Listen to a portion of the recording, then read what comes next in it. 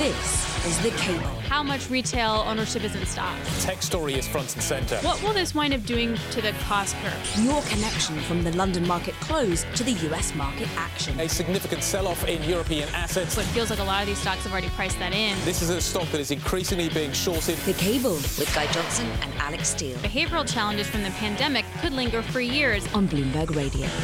Good evening, welcome. It is 5 p.m. in the City of London. You're listening to The Cable. I'm Guy Johnson alongside Marcus Ashworth this evening.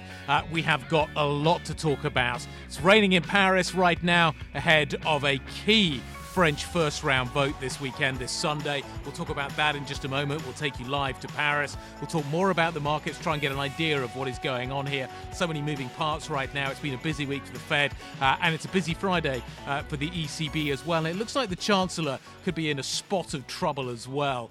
Rishi Sunak, this is the PA reporting this over the last few minutes, has admitted holding a green card while Chancellor. The green card is a right to remain in the United States. You're meant to pay taxes. You're meant to give it up if you leave the country.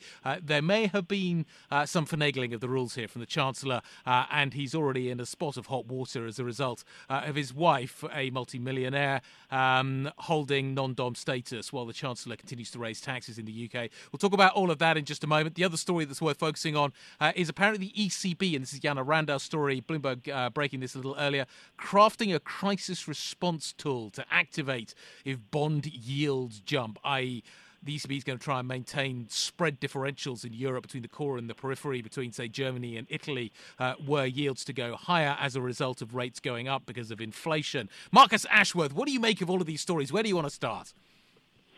Well, let's start with the ECB, because it's slightly less controversial than perhaps the Chancellor's financial and tax arrangements. I just think the ECB keeps on trying this trick with us.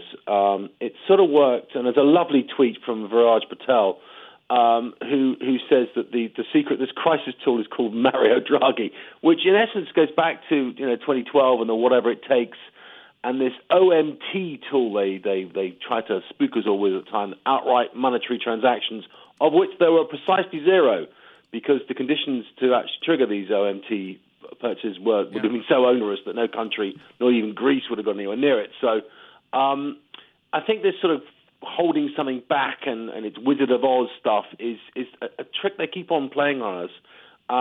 I'm reading through an interesting speech made in February by Isabel Schneibel, who I think has been the most ahead of the game, certainly on warning about inflation and if they wanted to create net zero conditions, what that would mean to pushing up before even Ukraine. So, and she's basically saying is that they are going to keep focus on the short end. That's where, therefore, the deposit rate rises that they're going to want to keep very carefully limited, because that's what really affects financial conditions.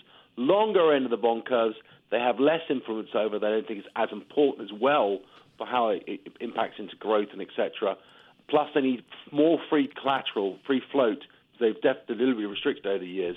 So, in that sort of sense, they're going to stop QE, I read through, but they're going to keep this sort of mallet to whack us on the head if spreads boil out. And that can only be bond purchases. I don't think anything else works.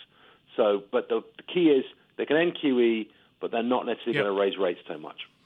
We did see BTP yields coming down as a result of that. The euro has been fairly flat against the dollar today, but the pound has been under pressure. Equities, though, actually fairly broadly positive into the close today. The FTSE 100 up by 1.5%, 76.69 the closing price. Let's get some headlines now. Charlie Pepper. Hi, thank you very much indeed. And here's what's going on, Guy Johnson. Germany and Britain are vowing to send Ukraine more weapons and work together to put pressure on Russian President Vladimir Putin, downplaying differences over imposing tougher sanctions on Moscow. Speaking after talks in Downing Street, Prime Minister Johnson said the UK will send a further £100 million worth of military equipment, including precision munitions that can linger in the sky until they find their target.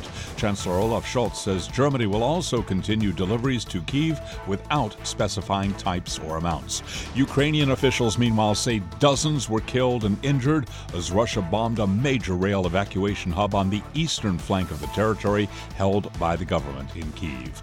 Prime Minister Johnson is refusing to rule out further COVID-19 lockdowns, saying it would be, quote, irresponsible to do so. Johnson told GB News that the virus is currently losing its potency overall, but there could be a new variant more deadly that emerges in the future. That is the latest from the news desk. Guy Johnson, back to you now in London. Charlie Pellet, thank you very much indeed. So the French go to the polls this weekend for the first round of voting, which basically whittles it down to two, and then we get a second round of voting on the 24th, which will ultimately decide who will be the next president. At the moment, the incumbent Emmanuel Macron is out in front, but by a hair's breadth. It is expected to be very tight in the second round between him and Marine Le Pen. Let's go to Paris now, where I understand it is raining very hard. Bloomberg's Laura Wright is standing by. Laura, how tight are the polls? The polls are very tight. It's neck and neck, Guy Johnson. I'm telling you, this sheltering from the atrocious weather happening outside, perhaps an ominous sign for Macron's En Marche party. Le Pen, the far-right candidate, she represents harsh immigration laws. She wants France to pull back from NATO. She's about increasing defence spending, a France-first approach. She's been astute in how she wants to tackle the cost of living crisis. That's been at the forefront of her campaign from the beginning. No income tax for people under 30. Macron, it's going to be a continuation of the status quo. One policy that kind of did surprise the electorate, though, he has proposed cutting inheritance tax. So that would be a new move for his party. They're divided on the retirement age, always a contentious issue in France, but the first round seems it's all to play for. Well, certainly, Laura, interesting times. Is there one theory, which it's probably my theory, conspiracy theory here, that if Macron does very badly in this first round, possibly even, has Le Pen in front, this might then galvanise this, very French way of doing things with this second round 2 weeks later, and that actually will give him the boost that he needs to, again, prevail by sort of scaring everyone into voting for the sort of more centre continuity candidate. Well, it could be the opposite effect, Marcus, and this is why the second round is so important. Candidates that come third, fourth, well, there's 10 other candidates, right? So Mélenchon on the left, Eric Zemmour, the other far-right candidate, they could each gain almost 15% of the vote. Where is that vote going to go? And the key question is, if those candidates stay silent, that's a bad thing for Macron. Also, turnout, really important. If abstentions are higher than 30%, that's a problem for Macron, and it will weigh in Le Pen's favour. The other factor we've got to bear in mind here is even if Le Pen were to win, we have parliamentary votes coming up very shortly as well. Were she to win, she would probably be fairly limited in terms of her capacity to enact policy, because it is unlikely that her party would do significantly well in that parliamentary vote to be able to deliver her a majority. So what would a Le Pen government ultimately look like were it facing a hostile parliament, do you think? I think Le Pen, she really would want to push some of the immigration policies, and that has really been the symbol of her movement and a continuation from what her father campaigned for 3 decades ago. But it is a democracy, as you say, so will there be more rhetoric than substance? But it's really hard to say at this stage ahead of those final parliamentary votes. Laura, thank you very much indeed. I hope the weather improves. It looked very, very, very poor, the weather in Paris, when I saw the shot a little bit earlier on. I could barely see the Eiffel Tower.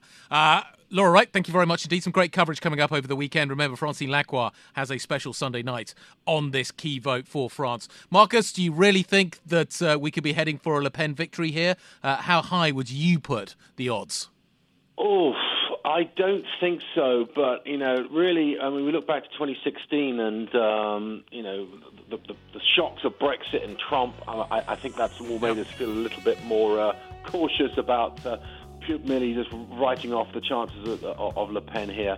She had a very bad debate with Macron last time round, which really killed her progress, and I don't think she'll be quite as bad this time. This is The Cable with Guy Johnson and Alex Steele on Bloomberg Radio. Negotiating with Putin does not seem to me to be full of promise, and I don't feel that he can be that he can be trusted. That's not to say I don't admire the efforts of people who try to find a way through. That was, of course, the Prime Minister speaking a little bit earlier at 10 Downing Street after talks with the German Chancellor Olaf Scholz, who had journeyed to 10 Downing Street to speak with Boris Johnson. The challenge here really for Germany is how long they can hold out in terms of continuing to buy Russian gas. At the moment, they are continuing to do so. At the moment, they're continuing to resist any significant sanctions on energy. We have seen them accepting that sanctions will fall on coal. But ultimately, Marcus, Germany has given way eventually. We've seen them resisting on providing weapons. We've seen them resisting on sanctioning the SWIFT system and Russia's participation there in terms of the payments that are being made. We've seen them ultimately having to give ground on coal. Ultimately, it does look as if we are heading in the direction of oil and gas being sanctioned as well. I have to say, Paul Krugman, writing in the New York Times earlier on, really putting the stick to Germany, how Germany became Putin's enabler. Marcus, do you think Germany can delay the inevitable that we are going to see sanctions ultimately applied to oil and gas? Well, they are clearly trying their best, delaying for 4 months rather than 3 months, which Poland clearly pushed hard on at the EU Council. I think Germany has got to, unfortunately, their feet have got to be held to the flame here. And that's why I think it's good to see what the UK government's trying to do and actually putting through the weapons that are needed, because you've got to keep on applying the pressure as hard as possible here. And I really feel on sanctions we've lost the momentum, and in essence, with only sort of 7 banks kept out of SWIFT and a whole bunch of things, we can see that the ruble rate is not the right thing to look at, because obviously they have very high interest rates. They cut it today, but the point is that there's not enough pressure on Russia. They've got to keep on at it, and the only thing that's ever going to work, you've got €1 billion per day going from Europe into Russian coffers, is you've got to somehow wean them off. And I think now is the time, once this weather gets a bit warmer anyway. Yeah. There seems to be this argument that is being made, particularly on the periphery of Europe, and it goes something like this. When we had the Eurozone crisis and things were going badly wrong for us, you made us take the pain. And that pain was significant. Unemployment rates in Greece and Italy and places like that went shooting through the roof. The yield story was massive in terms of what they had to bear. The GDP hit was really quite significant. Germany is now resisting when it's in its turn to take the pain. How legitimate an argument do you think that is? Well, I mean, as I said, I don't want to be too beastly to Germany here, but I really do think that at some point they have got to understand what is order of play. And they want to win or let Ukraine win the battle. They have to apply the pressure as hard as possible right here, right now, in every way they can. And if that requires suffering, rationing, or other ways and means of sorting things out, like their nuclear program, they've got to do it.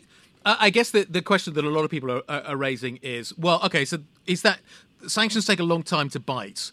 What we need right now is the next 2 or 3 weeks to really rearm the Ukrainians.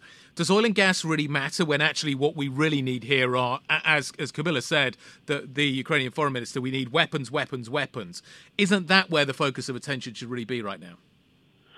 It has to be all things. You can't do one and not the other. You have to do as much as possible. And simply providing the sums of money we are to Russia every day has got to stop. There's no point half doing sanctions. You've got to do them full and hard, and that's where we've gone wrong all the way through in the lead up to this, and enabled Putin to do exactly what he was always clearly planning to do, and hoodwinked us and convincing he wasn't going to. But this has Germany's come a long way, fantastic, but there's no point going halfway on this. They've got to go all the way, and they've got to cut off, unfortunately. Yeah. It's interesting. The economists, you talk to economists in Germany, actually, there's quite a lot of decent research floating around about this. Actually, maybe the GDP hit wouldn't be that significant. People are talking about maybe a 2% GDP hit. But I guess when you're a low-growth economy, maybe 2% is really quite significant. Is Germany prepared to take the pain? I suspect over the next few days we will find out. Okay, things are set to continue. We need to talk about what is happening in these markets in a little bit more detail. We'll do that next. This is Bloomberg.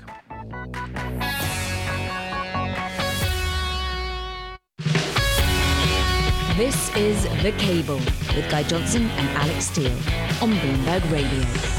Good evening, welcome back. You are listening to The Cable. We're live on DAB Digital Radio, 18 minutes, nearly 19 minutes past the hour on this Friday evening. So the dynamic duo of Bloomberg Opinion, Messrs Ashworth and Gilbert, wrote the following a little earlier. If bond traders are correct in their prognosis that inflation has raced to become endemic rather than transitory, the stock market had better watch out. Mr. Ashworth is with us. Marcus, next week we're going to start the earnings season. Is the earnings season going to justify where we are with stocks? What do you think we're going to get next week? Yeah, actually, I'm pretty optimistic on the economy in the sense of just look at unemployment rates. I think earnings will be strong again. Clearly, some of the data I've been looking at just today on the UK economy also shows a very similar picture of better quarter one growth, perhaps, than people had expected. And I think the same is definitely true in the US. So it's just a question of how aggressive the central bank is going to be, because they're just talking about 50 basis point rate hikes, and not just one or two of them, but maybe more, but at the same time reducing the balance sheet aggressively. I think the Bank of England are clearly also going to accelerate into what's called as active quantitative tightening, which means proactively selling rather than just letting things roll off. And I think the Fed are going to go straight in. Forget the passive stuff, which the Bank of England have done. They're going to go straight into actively selling $95 billion a month, which makes me wonder why on earth they were still up till last month buying bonds, and when they're now going to turn around and selling them. It's just not a way that central banking should be run, I'm afraid. Who's going to buy them? Well, it's not going to be China, really, or it's certainly going to be Russia. So, it's the domestic sort of, obviously, money market funds, which will buy a lot of the bills, which I think the Fed will let the bills roll off, and that'll help out a very, very tight squeezed short end of the curve.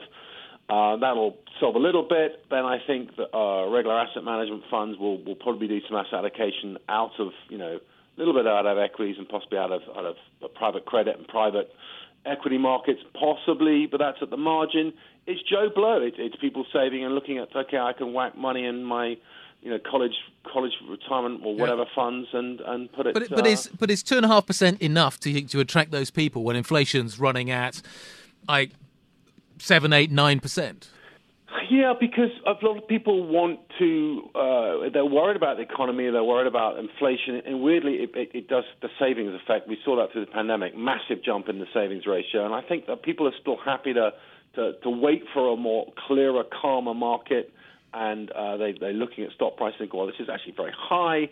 Maybe I can wait for a dip, so if I whack it into bonds for a bit. So, yes, there will be some of that. But, the banks have been the big buyers of overall.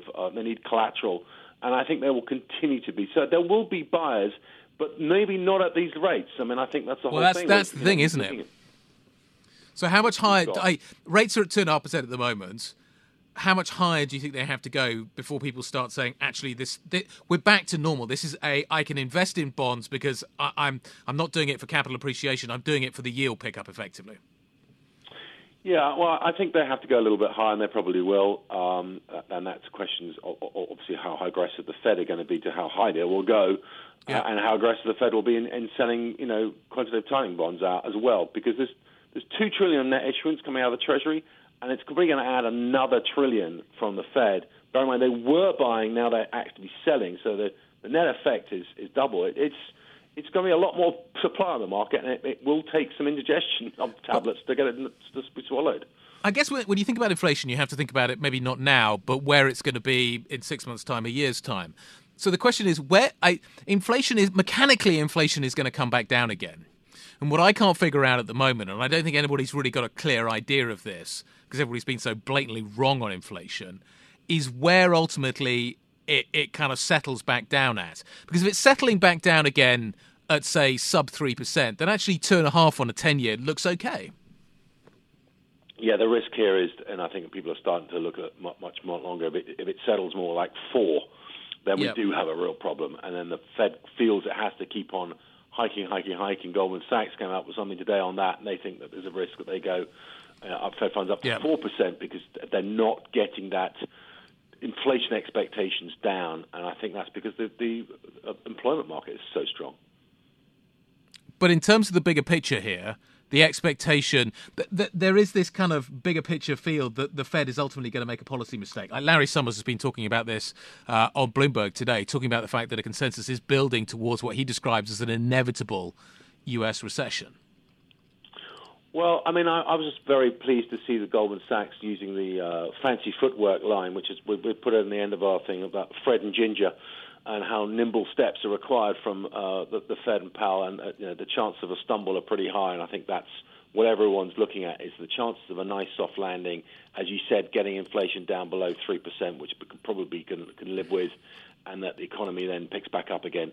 It's just too good to be true, and the risks are that the Fed just overdoes it and it collapses, or they just don't do it hard enough and the inflation doesn't go down. It's a difficult one. And how slim do you think that landing strip is? I have no idea, and that's the whole point. No one has any idea, at least of all the Fed, and they're being reasonably open about that. They're going to have to, suck it and see, as they say, go on. They'll hike until they see some obvious signs that they've hiked too much, and then maybe they'll calm down. That's why some people are even looking at chances of rate cuts at the back end of next year. And just to come back to the earnings story, next week we're going to get the banks. They're going to give us a pretty good idea of what the consumer is feeling right now. I'm slightly perplexed by the consumer. Clearly, there is a reduction in kind of the things that you don't have to buy. There is clearly a reduction in purchases of right now. And I was talking to somebody earlier on today who said actually retail inventory is building quite quickly at the moment in warehouses. What are we going to learn about the state of the US consumer? Because that's what drives all of this. Yeah, I'm not too worried about retail inventories building. I mean, we've had a logistical nightmare in last year, and so understandably retail inventories have been built up because getting hold of goods and processes is excellent. It's the problem with services, which we've had goods purchases and not services purchases. Yeah. And maybe that's something which does need to correct. But I mean, I think the consumer has saved a lot of money. Absolutely. Are they going to have to spend it, though, on necessities or luxuries? We'll talk more about that next. We're going to talk about the food crisis that could be coming towards us. That's coming up. This is Bloomberg.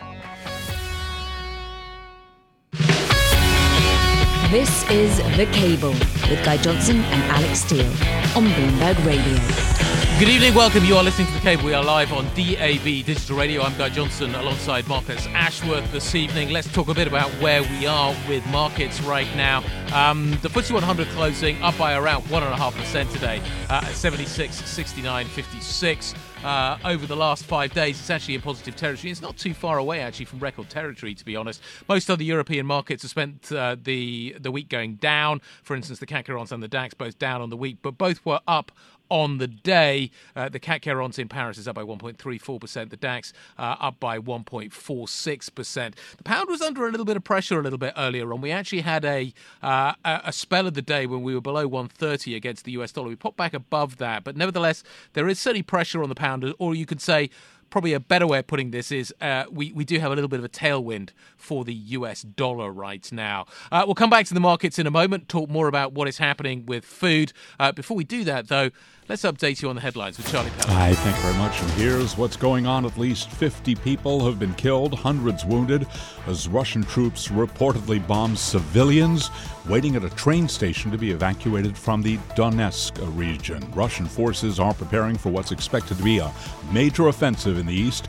NATO warning, meanwhile, that the war may last for weeks, months, or even years, as Ukraine's foreign minister pleads for urgent military assistance. The U.S. says it will deploy a Patriot missile system to Slovakia. Germany and Britain are vowing to send Ukraine more weapons and work together to put pressure on Russian President Vladimir Putin, downplaying differences over imposing tougher sanctions on Moscow. Speaking after talks at 10 Downing Street, Prime Minister Boris Johnson said the UK will send a further £100 million worth of military equipment, including precision munitions that can linger in the sky until they find their target. Supporters of the environmental action group Extinction Rebellion today blocked Tower Bridge. A day before mass protests are scheduled to sweep London, demonstrators hung a giant banner carrying the slogan, "End Fossil Fuels Now," from the bridge, bringing traffic across a main gateway to the City of London to a standstill. That is the latest from the news desk. Guy Johnson, back to you now in London. I wonder if Olaf Scholz, the German Chancellor, saw that. Charlie, thank you very much indeed. Let's talk about another commodity, food prices. Global food prices are now surging at their fastest pace ever. This is the war in Ukraine effectively chokes crop supplies. We are seeing inflation rising as a result of this. But actually, the bigger fear is that we see significant famines, particularly in the Middle East and across North Africa. Earlier on, Kayleigh Lyons and I caught up with Jose Graziano da Silva. He's a former Director General of the FAO, the Food and Agriculture Organization, which is part of the United Nations, basically a specialist body that manages the global food story and focuses on areas where we're seeing shortages. Let's take a listen to a bit of that conversation.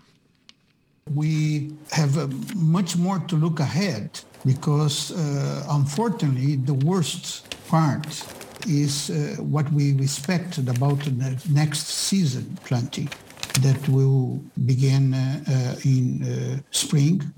What is going on nowadays is a lot of speculation, because if you look for the numbers released today by FAO, it's a better scenario than it was in January. Stocks remain on their place. The consumption is a bit lower. And that is, so there is no reason for this spike of prices in February, except the fact that the financial markets are pushing it. Okay, I guess the pushback against that argument would be, Jose, that we have enough food, but it's in the wrong place. And shipping costs are going up, and fertilizer is going up, and the market is looking forward and anticipating that prices will rise. So while we have sufficient food, we've got to move it to where it is needed, and that is going to cost a lot more money. That's true, part, because we do have enough food where we need it. The countries that will be most affected by the problems in Ukraine are the Middle East and North Africa countries. Unfortunately, the poorest of the poorest in the world. But other regions like Europe, like Latin America and US, Canada, etc., they do have enough stocks. There is no reason for this concern about food crisis globally in this moment. I would repeat, it can be worse. That can be a crisis if we have the countries started to put ban on their sports, for example.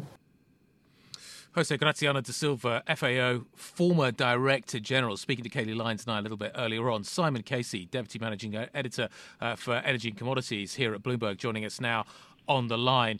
Simon, the question that I keep going back to when it comes to this food crisis is, we have enough food, we've just got to figure out how to get it to the right prices.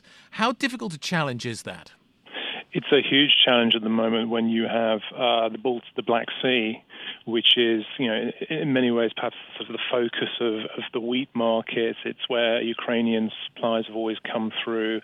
It's where a big chunk of Russian supply comes through. It's basically out of bounds. I mean, we've seen military activity on the sea. We've seen cargo ships sunk in recent weeks. It's just nothing's flowing through there. And, we actually had a story this morning about, it was more about the oil industry, it's more about oil tankers, but just showing that insurance companies are not insuring ships to go anywhere near the Ukrainian coast at the moment. So that's the real problem. You have real physical disruption. Yes, I mean, as our guest just said there, the supply is there at the moment. In fact, wheat stockpiles are going up to huge, almost record levels in Ukraine right now. The grain cannot get out. But, unfortunately, agricultural commodities are perishable.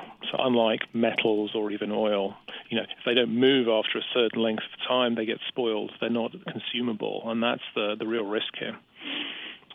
But Simon, obviously the good news, I suppose, is that with things like rice, we have plenty of supplies, and Asia in particular, having learned lessons from the past, are not the issue. But the real issue is obviously those who are used to taking grain and corn, and that, as we've quite clearly seen, is parts of the Middle East and North Africa.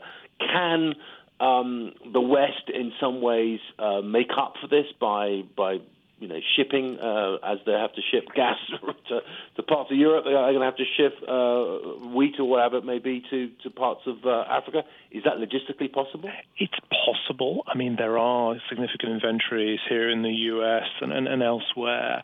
The real question is, how long will this disruption go on? Because if it goes on sort of through the rest of this year into next year, those inventories will quickly run out. If you're talking about supplying, for example, a country like Egypt, I believe it's the world's largest wheat importer, and it relies heavily on grain coming out of the Black Sea. It always has done. That's a country with a significant population. You can't do that for many months. You certainly can't do it for years on end, potentially. We just don't know how long the situation in Ukraine is going on. That's the real uncertainty here, and that's what's getting people like the FAO quite sort of concerned, very concerned. In fact, is the ripple effects going on beyond the end of 2022. The UN's talking about prices potentially going up another 20-odd%. How much of the price increases that we've seen thus far are already in the system? How much more is still to come? Could that 20% be an underestimate in terms of what we could see here? It could well be. I mean, you're talking about food prices, right? I mean, in terms of the actual raw ingredients, the actual grain prices, it could be a lot more. And we've seen some massive increases in the last few weeks, of course, on the wheat market, particularly in Chicago and Paris, where, we had successive days of prices going up by the maximum limit, the maximum allowed, something we've never really seen before in sort of decades, really. The potential is there for further rises, and let's also mention here fertilizer costs. I mean, the inputs that all farmers have, be it labor, machinery, or fertilizer or pesticides as well, they've all been going up. And Russia and Belarus actually are some of the world's biggest producers of fertilizer. In fact, for some fertilizers, they are the dominant producers. They've been almost cut out of the global market by recent events, and this has thrown fertilizer markets into chaos. And in some cases, farmers simply aren't going to apply fertilizer to their next crop because they can't afford it. They've done the sums and they're going to go without. That reduces yields. And that's the other thing, that sort of goes into the calculations for later this year and beyond, how much grain production we're going to see. That's another concern. So like I say, there's a lot of uncertainty out there, and people who follow these markets closely are really concerned. Simon, one of the things which, and this is more relating initially to fuel payments, but equally for fertilizer payments, and I think also to grain imports, it's letters of credit in countries in say North Africa and Middle East, which aren't able to get the attention of should we say more Western companies or logistics suppliers or shippers, whatever it is, to take their credit to buy be it the diesel to fuel the various different parts of farm machinery, and or to take the shipments of food, whatever it may be, because they cannot get. They need central bank guarantees behind them, or indeed possibly IMF guarantees to get the whole process. Otherwise, everything falls down because the credit quality isn't good enough. So it's a really serious issue, absolutely.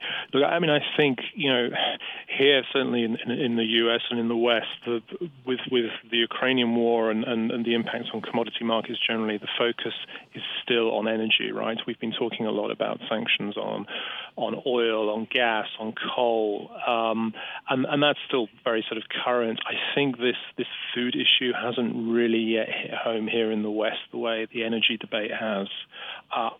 My guess would be that might start to change in the weeks and months to come. And I think it's not just because it's sort of an inflation story here in the West, because I think, as we've just discussed a little earlier, we have a certain sort of level of security of supply, but I think in the developing world, these are really, really troubling issues, and I think it's going to start to break through, and I think Western nations are going to have to address this to some degree, and as you say, if maybe that would be some sort of multilateral support for credit for farmers. Simon, we'll leave it there. Really interesting stuff. Thank you very much indeed. Simon Casey, Managing Editor for Energy and Commodities here at Bloomberg. Mark, I think this is really interesting, particularly in the light of the French election as well. The big concern in France is what is happening in North Africa, and you put this story and you overlay it on top of what is going on there. You could potentially see a huge migration problem emanating from this. If there is a significant food shortage, and we've seen this in the past, France, Spain, other countries on the periphery of Europe could really be hit hard here. And you do wonder, you wonder how this could affect European politics in a meaningful way. Well, you do, and I tell you something, the firing of the French general of intelligence or whatever he was, for failures anyway to spot what was going to happen in Ukraine, it was just as much what was happening in Mali and other parts of the Sahel there in the Western Sahara, where France has had a really bad time of it, but they haven't been able to control, widespread terrorism.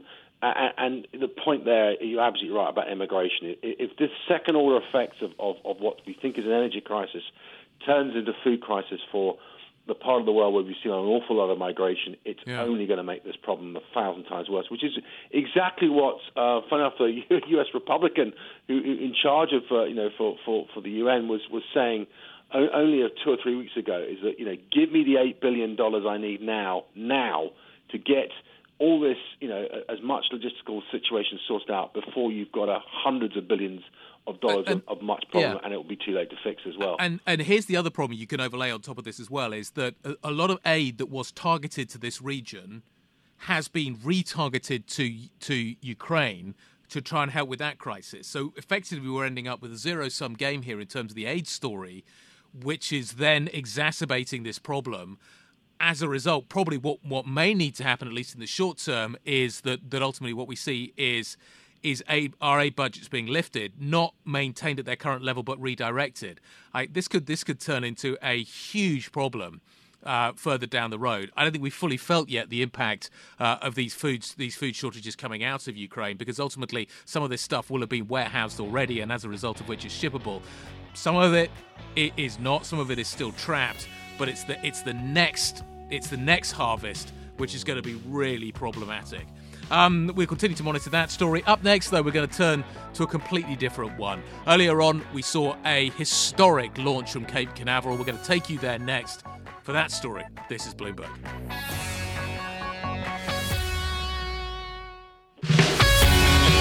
This is The Cable with Guy Johnson and Alex Steele on Bloomberg Radio. Good evening, welcome back. You're listening to The Cable. So a SpaceX Falcon 9 rocket carrying 4 private astronauts lifted off a little earlier on today, 4:17 UK time, 11:17 Eastern time for the Kennedy Space Center in Florida. This is the first private mission to the ISS, the International Space Station. It is sanctioned by NASA, and it basically brings the US Space Agency a step closer to commercializing low Earth orbits. It's a new era for NASA. Ed Ludlow, Bloomberg's West Coast correspondent, was at the Kennedy Space Center to watch the launch, and he joins us now. Ed, it went off without a hitch, but it's a long road still they've got to go until they get to the ISS. Just walk us through what has happened and how long it'll take them to get there. Yeah, so they're in their orbit at the moment, which puts them on a sort of very slow trajectory to the International Space Station. It's about a 20-hour trip, so they'll land at or dock with the space station at around 9:30 a.m. Eastern time Saturday morning. Once they actually reach the International Space Station, it takes 2 hours for the hatch to kind of unseal, the airlocks to unlock, and all of the checks to be taken. And I can tell you, Guy, that in the last 5 minutes they've taken off their spacesuits and they're having their first space meal because they got a long journey ahead. I mean, this is the ultimate sort of trinket, isn't it? I mean, all well and good going up on one of Mr. Branson's or Mr. Bezos's little wing things, but this is for your aspiring billionaire to sort of tick the box. Is this the ultimate? Yes. Yeah, quite. Well, the company confirmed to us last night on Bloomberg Television that it is $55 million a seat that the 3 private astronauts have paid. They're escorted by an Axiom employee. So he's the 4th member of the crew, and presumably the company are covering the cost for him. For NASA, the bigger picture isn't just charging rich people to go up to ISS. ISS has a shelf life. It's being decommissioned in 2030, and Axiom, along with other companies, are working on the next generation of private commercial space station. So this, trip is very much a demo that these companies can do that, safely transport not just human beings from Earth up to the International Space Station, but the cargo that's needed to upgrade them, build new modules, new arms of future space stations as well. the ISS currently has, 3 cosmonauts on board, 3 Russians on board. Are they going to be meeting those cosmonauts? So, I've spoken to NASA Administrator or Chief Bill Nelson this morning, Guy, as you know. I spoke to Kathy Leaders, who runs space operations at NASA, and both seem to indicate pretty strongly, right, that they think they will go over and have a meal with the Russians. You know, that's a funny way of looking at it, but there's essentially a western half of the space station and there's a Russian half, and the 3 cosmonauts are in there. But ultimately, it's not up to Putin down on Earth, although I'm sure he has a say, but it's at the discretion of those 3 cosmonauts whether they invite the private crew or indeed invite the private crew and the US astronauts that are still up there, and 1 German as well, over for a dinner. I'm just getting images. I can't help myself. It's Roger Moore and Moonraker, when I think he was about 95. I just can't. Do we know the identity of this? I'm sure we'll find out perhaps afterwards who's up there, yeah? Well, we have the names of all of the Russian cosmonauts that are up there and the Americans as well. You have to remember, like, the International Space Station has been continuously inhabited since 2000. And, you know, the big difficulty facing NASA right now is that the Russians are there and the crew on the US side is due to come home. And this Axiom trip has been bang slap in the middle of what is a really hectic schedule here in Florida. So it's a complication for them to go up. You know, these private astronauts that have gone up today add to the number of people, and I think in total there's 11 up there right now, if my math's correct. And there's a question, well, where do they all sleep? And the answer to that is, well, some of them actually have to sleep in the capsule that they went up in. Oh, right, okay. So so the ISS is basically a sort of series of modules, isn't it? As you say, you've got the Russian bit, you've got the American bit, and the Russian bit basically stabilizes the entire space station. How big a danger is there that Vladimir Putin, as you say, who does have sort of, I would have thought, significant authority here, decides, actually, you know what, we're not doing this anymore, and ultimately, is it possible to undock the Russian side from the American side? It's hypothetically possible. They are modular, they can detach, and indeed, this is just as Axiom hopes to build its own International Space Station, it does that by originally latching onto ISS, and when ISS is decommissioned, delatching. But, you know, I would say the tabloid and some other media have seized on this idea that the Russians, if they were to leave the International Space Station agreement, would simply undock their part, which would be a pretty extreme outcome. So does all of the ISS... So you talked earlier about the fact that the ISS will ultimately splash down in around, what is it, just sort of 9 years' time. But will some of it remain up there? Will some of it remain up there, effectively forming the genesis of the next space station, which probably won't have the i.e. the international bit? Correct, and that's why we care about Axiom. So in this mission today, SpaceX provided the rocket, right, and NASA's essentially the host on the ISS. Axiom in this first instance is the broker. They organized the trip, but their long-term plan, they're currently building their own module for the International Space Station. That module goes up in 2024, and they build off of it. It's the first block of a commercial space station. So when the existing modules of the ISS are decommissioned, the commercial parts of it will remain up there. They will undock and continue to be in orbit. And it basically, by latching onto the International Space Station, they have a platform on which to build on. They can work with NASA on upgrades and piggyback off the back of existing missions. But the ISS, as we know it today, the existing modules, they are due to be decommissioned and to crash into the ocean in 2031, which is hard to get your head around, put it that way. Ed, great stuff. Thank you very much indeed. Ed Ludlow joining us from Cape Canaveral after the successful launch of the Dragon capsule, which is going to dock with the ISS tomorrow morning. Thank you very much indeed. Marcus, that wraps things up. Just one final word from you. Anything you're watching out for next week? Any particular highlight on the Ashworth agenda? I've got to get this Moonraker image out of my mind. It's just completely fascinating me. I'm having Roger Moore still up there. Splashing down in 9 years' time. I have to say, I remember going to see that as I think I was 9 years old. It was a birthday trip up to London to see Moonraker. That wraps things up. We will do it all again next week. Hope you enjoyed the show. This was The Cable. This is Bloomberg.